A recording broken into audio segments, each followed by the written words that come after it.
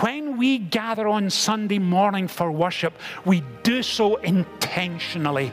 We do so thankfully as a people growing in grace and gratitude, thankful for the gospel in our life, thankful that He never gives up on us, thankful that He calls us to that deeper place. Welcome to First and Foremost, a weekly broadcast of First Presbyterian Church in the heart of downtown Greenville. Senior Pastor Richard Gibbons invites you to join us as we study God's Word together and discover what is first and foremost in our lives.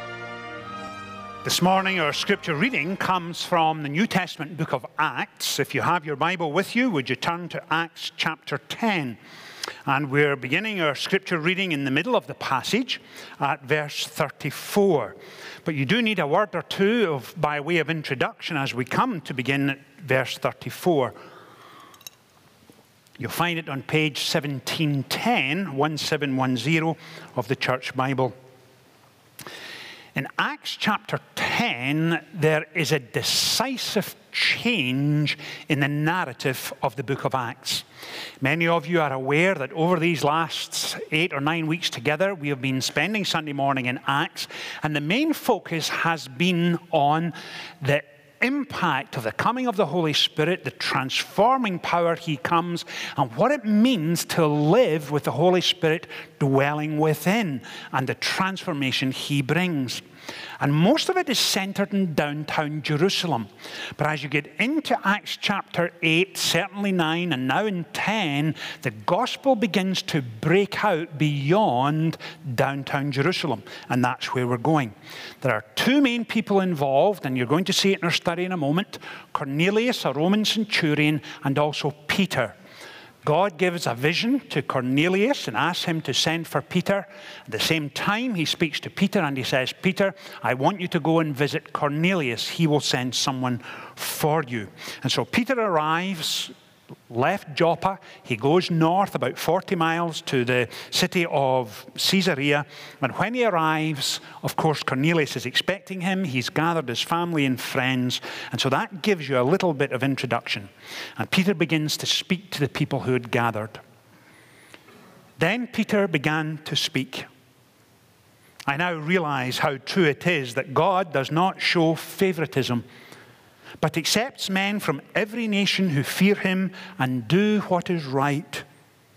You know the message God sent to the people of Israel, telling the good news of peace through Jesus Christ, who is Lord of all.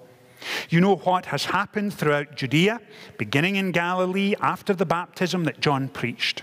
How God anointed Jesus of Nazareth with the Holy Spirit and power, and how He went around doing good and healing all who were under the power of the devil, because God was with Him. We are witnesses of everything He did in the country of the Jews and in Jerusalem.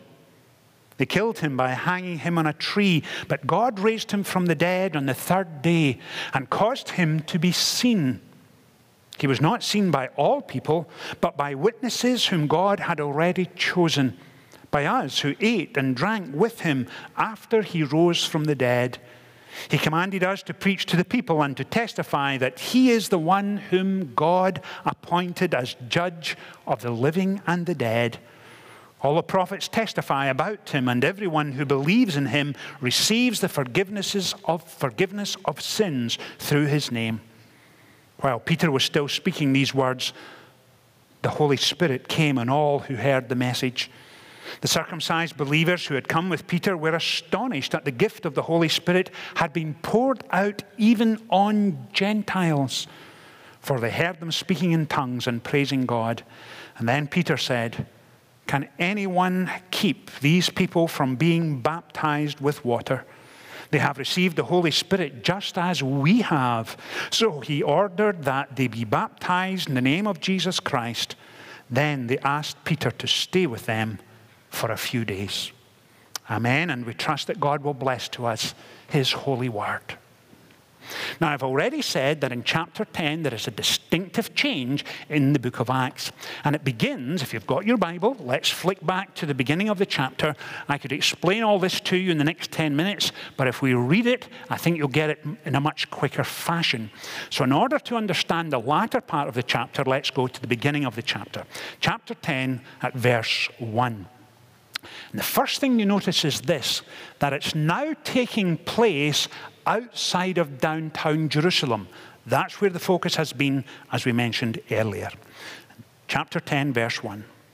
At Caesarea, there was a man named Cornelius, a centurion in what was known as the Italian regiment. He and all his family were devout and God-fearing. He gave generously to those in need and prayed to God regularly. One day, at about 3 p.m, he had a vision. He distinctly saw an angel of God who came to him and said, "Cornelius." Cornelius stared at him in fear. "What is it, Lord?" he asked. The angel answered, "Your prayers and gifts to the poor have come up as a memorial offering before God. Now send men to Joppa to bring back a man named Simon who is called Peter. He is staying with Simon the tanner, whose house is by the sea." When the angel spoke to him had gone, Cornelius called 2 of his servants and a devout soldier who was one of his attendants. He told them everything that had happened and sent them to Joppa. Now, in the midsection of the chapter, Peter also has a vision, and we're about to see that in a moment. But a couple of things to fill in the background in relation to Cornelius. First thing you notice is he was a centurion. Second thing you notice is that he was given responsibility for leadership in the Italian cohort. The Italian were an elite regiment for folks who had distinguished themselves in terms of gallantry and valor. And the third thing you need to grasp about Cornelius is this, that he was given permission, and this could only come by fiat of Caesar himself, to live off base with his family. That was not a typical pattern. And so if you think of the movie Gladiator, do you remember the movie back in the early 2000s with Russell Crowe? That's the kind of individual you're dealing with here in Acts 10. He was a remarkable man who had significant authority, but the most important part is this, verse 2. He and his family were devout and God-fearing. He gave generously to those in need and prayed regularly. And God was already at work in the life of Cornelius. He was calling him to a much deeper and richer relationship with himself. Here was Cornelius in Caesarea being told, "Please send for Peter, he's in Joppa. He will come to you and explain what's going on." Now, while all of this was happening with Cornelius, it was likewise happening with Peter. And God begins to give a vision to Peter, and he says, "Peter, I want you to go and visit Centurion Cornelius. He will send men for you, and I want you to go there and speak to him." Now, please remember who this is. This is Simon Peter, leader of the apostolic band, leader of the disciples. He had watched miracle after miracle after miracle. He had listened to the teaching of Jesus. He'd watched it impact and transform lives. Peter's own life had been changed. Do you remember in the early chapters of John, he looks at Peter and he says to him this. He says, "You are Simon, but you will be Peter. You are, but by my grace you will be." And I think if I took a brief survey this morning of who was your top 5 favorite people in all of Scripture, a number of us would put our hand on our hearts immediately and say, Peter. We like Peter. He grows in stages we can understand. At times he messes up, and we entirely understand why he messes up. Other times he's rash, he's impulsive, he speaks before thinking, and certainly that's where I'm at, and I would say Peter is absolutely towards the top of my list of favorite Bible characters. And the other spectacular thing is this, that Peter never gives you the impression, even in writing his 2 epistles at the end of the New Testament canon, he never gives you the impression that he's arrived, he's got it, he has it all figured out. In fact, it's the very opposite. Again and again and again, you see the grace of God breaking into his life, taking him to another level, exposing him to new thoughts and new teaching. And that's about to happen here. And it comes as a major surprise to Peter. And it comes as a major surprise for this reason. The following day, the day after Cornelius has given his vision, around noon, Peter is on the roof of the house. He's trying to get some quiet time to pray. And in the midst of that prayer, he falls into a trance. And he has a vision of a large sheet being lowered down from heaven. Not just once, not twice, but 3 times. And when God gets your attention and does it 3 times, you better pay attention. And that's exactly what he's doing with Peter. And inside that sheet, he says to Peter, Peter, get up, kill, and eat. And there are animals and reptiles and birds that absolutely are anathema to Peter. Now, why are they anathema? And in fact, Peter's instinctive response is this: surely not, Lord. Surely not. Now, of course, as soon as you read that, it's self-contradictory. You can't say, surely not, Lord, because if he's Lord, you've got to do what you're asked. But he says, surely not, Lord. And why does he say, Lord, I don't want anything to do with these animals? It's for this reason. That when Peter was a little boy growing up, his whole background, his heritage, his custom, his tradition was, of course, Jewish. And Jewish people, even to this day, will have nothing to do with certain types of animals. And that was running through Peter's mind. And he looks at these animals and he thinks, I would never dream of eating them. And God says, Peter, kill and eat.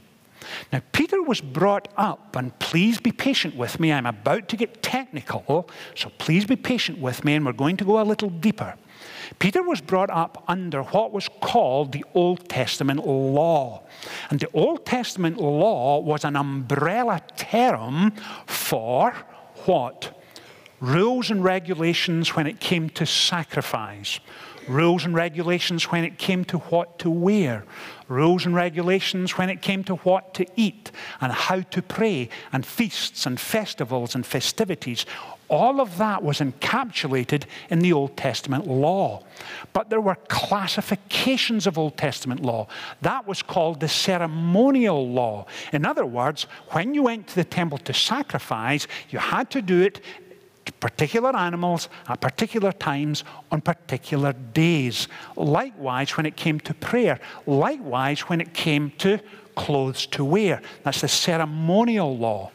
Now, the moral law, and this is a little simplistic, but bear with me. When you think of moral law, think of the 10 Commandments.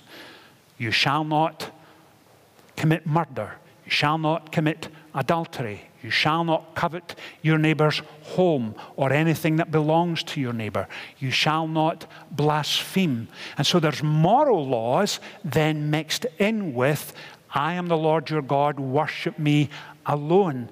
Keep the Sabbath day. And so the moral law is contained in the 10 Commandments. The ceremonial law is contained in what to wear, how to sacrifice, what to eat, and so on. And that was Peter's upbringing. Now, the ceremonial law has been replaced. The moral law has not. So as Christians, we are obliged rightly to adhere to the moral law, because with Christian belief comes Christian behavior. And the moral law is every bit as applicable today as it's always been. Now, the ceremonial law, and someone may ask you in this sense, they might say, now, you go to church, but there's whole sections in the Old Testament that talk about sacrifice and what to wear and what to eat, and somehow you don't seem to believe that. I thought Christians believed both Old Testament and New Testament. And our response is this. The ceremonial law that once was there talked about obedience and love for God and sacrifice, but the sacrifice that happened at Calvary replaced the Old Testament sacrifice, because the sacrifice that Christ gave of himself fulfills all that the Old Testament talked about. Now, Peter was beginning to see that and sense that, and he was getting it. Remember at Pentecost, he talked about the gospel and the impact of the gospel. He talked about the coming of the Holy Spirit and the transformation that came with it. But he was still holding on to tradition, upbringing, custom, heritage, and so on. And here in chapter 10, the distinctive change is this: that when God gives to Peter a vision, he's saying, Peter, please hear this. Get this. This is crucial. I did not simply come to bring salvation to folks with a Jewish background. Neither did I come to bring it to those simply who live in Judea or Samaria or any other race or geographical location. Peter, I brought salvation for all humanity. And those who are Gentiles need to hear the gospel every bit as much with those with a Jewish background. And that was what was going on. In other words, God was saying to Peter, I'm about to take you to a deeper, fuller, richer understanding of the gospel than you have understood up to this point. And when God begins to do a work like that in us, we need to pay attention. And that's exactly what happened to Peter. Because Peter had no desire to go and mix with a centurion. In fact, when he arrives at Cornelius' home, he says, I'm not supposed to be here. I'm not supposed to have contact with you. And Cornelius says, well, let me tell you what I've experienced. And once he tells him what he's experienced, then Peter begins to speak about Christ, about his impact, the transformation he brings into lives, his resurrection, the cross, and he does it spectacularly. So all of that is taking place there. So here's my question. When God begins to bring something to your mind, and He begins to work in your heart, and He begins to get your attention, and that may be in your marriage, or in your prayer life, or how you engage with family members, or your relationship with Him, when He begins to draw to your attention again and again and again, please do not be surprised if He is about to surprise you and shock you and take you to a whole new level in your relationship with Him. Let me see if I can illustrate that. And it's this. I'm sure I've told you this before, but it's worth, and it's certainly appropriate to our passage this morning. About 14 or 15 years ago, I remember it quite distinctly, I was walking through the shopping centre in Inverness, Scotland, where we lived at the time, and I met a colleague in ministry. His name was Callum Mackenzie. It's hard to get a more Scottish name than Callum Mackenzie.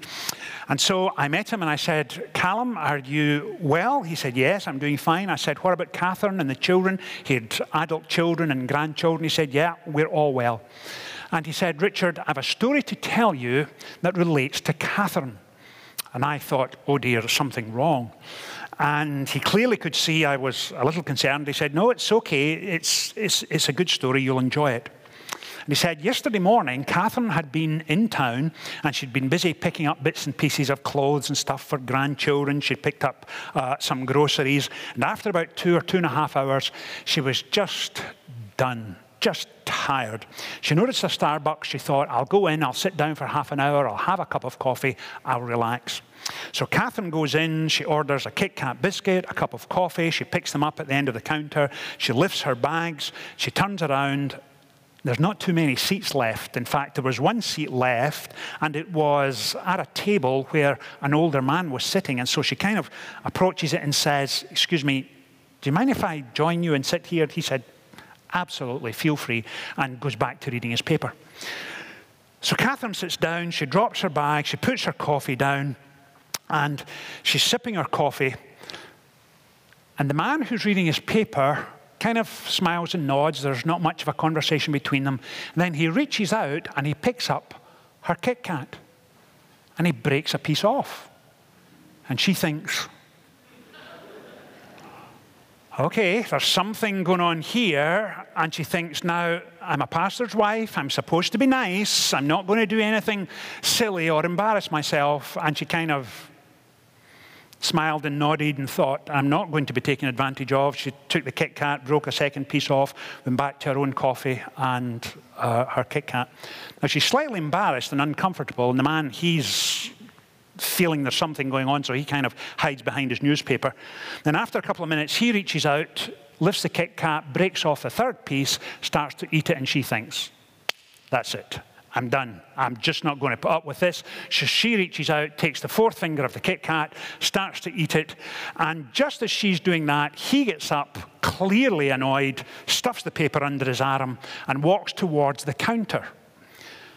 And at the counter, he purchases a donut. On a plate, he picks up a knife. He goes to the furthest possible table away from Catherine, which is now free, and he sits down and he quarters the donut. And you can see him kind of relaxing and thinking, well, I'm glad that's over. And Catherine drops her coffee into the trash, and she sees all this taking place, and something in her changes. And she thinks, okay, I'll show him. So she picks up her bags and she walks over to the door, and because he's close to the door, she reaches over, picks up a quarter of the donut, pops it in her mouth, smiles and nods, and leaves. She's now outside the shop. She's in the shopping mall. She thinks that was it. Feeling so brave and courageous. She can't wait till she gets home and tells Callum and her family and her girlfriends and all of that. And then she puts her hand in her pocket, because her hand's a little sticky for a tissue. She puts her hand in her pocket and discovers her own Kit Kat. Now, some of you are not there yet, but it's going to come. She had been eating his Kit Kat. It wasn't hers. Now, transfer your thinking to the poor man.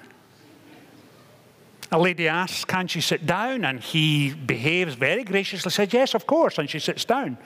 She's drinking her coffee, he's reading his newspaper, and she reaches out and steals a piece of his Kit Kat without even talking or asking permission or anything. And not just once, but twice. And then when he makes it clear he wants nothing to do with her and sits as far from her as possible, she accosts him a third time by stealing a piece of her donut. Can you imagine that story? Now, you know, of course, that story is going to be told every time the family get together for Thanksgiving and Christmas and everything else. And my point in all of that is this, that when God brings you to a place that the surprise is so jaw-droppingly overwhelming, and the only thing you can do is say, yes, Lord. What he is saying to you is this: you are, but by my grace you will be. And please hear me when I say this. These are not the words of Jesus that are patting Peter on the back saying, Peter, it's not a big deal. Every cloud is a silver lining. It will work out. He's doing the very opposite. He's speaking with transformational power. He's speaking with creative power. You are, but by my grace you shall be. And he's saying to Peter, Peter, the gospel is much greater than you could ever imagine. It is so much better than you could imagine in your wildest dreams. It's richer, it's fuller, it's better. And Peter, when you walk with me and I reveal myself to you and I refine you and mold you and shape you and fashion you, Peter, you are in for the ride of your life. And it is spectacular and wonderful. That's the gospel. And when we gather on Sunday morning for worship, we do so intentionally. We do so thankfully as a people growing in grace and gratitude, thankful for the gospel in our life, thankful that He never gives up on us, thankful that He calls us to that deeper place. All of that is contained in this passage, and our only appropriate response is not, surely not, Lord, but to kneel in deep humility and say, yes, Lord. Amen. Amen. Let's pray together. Father, thank you for this passage of Scripture. And thank you for all that it means to us. Because we find within your word that you never abandon us. You never give up on us. You refine us and change us and fashion us to be more Christ-like each day. Father, challenge us in the areas in our lives that need to be challenged. Whether it is in marriage or our prayer life or our walk with you.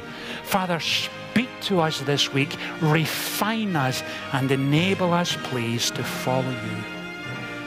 Father, hear our prayers, for we bring them to you in Jesus' name. Amen. Join us Wednesday evenings at First Presbyterian Church in downtown Greenville. Our Wednesday Advantage program includes an affordable meal and elective classes for adults with Bible study and music for youth and children. Visit firstpresgreenville.org or call 235-0496 for more details.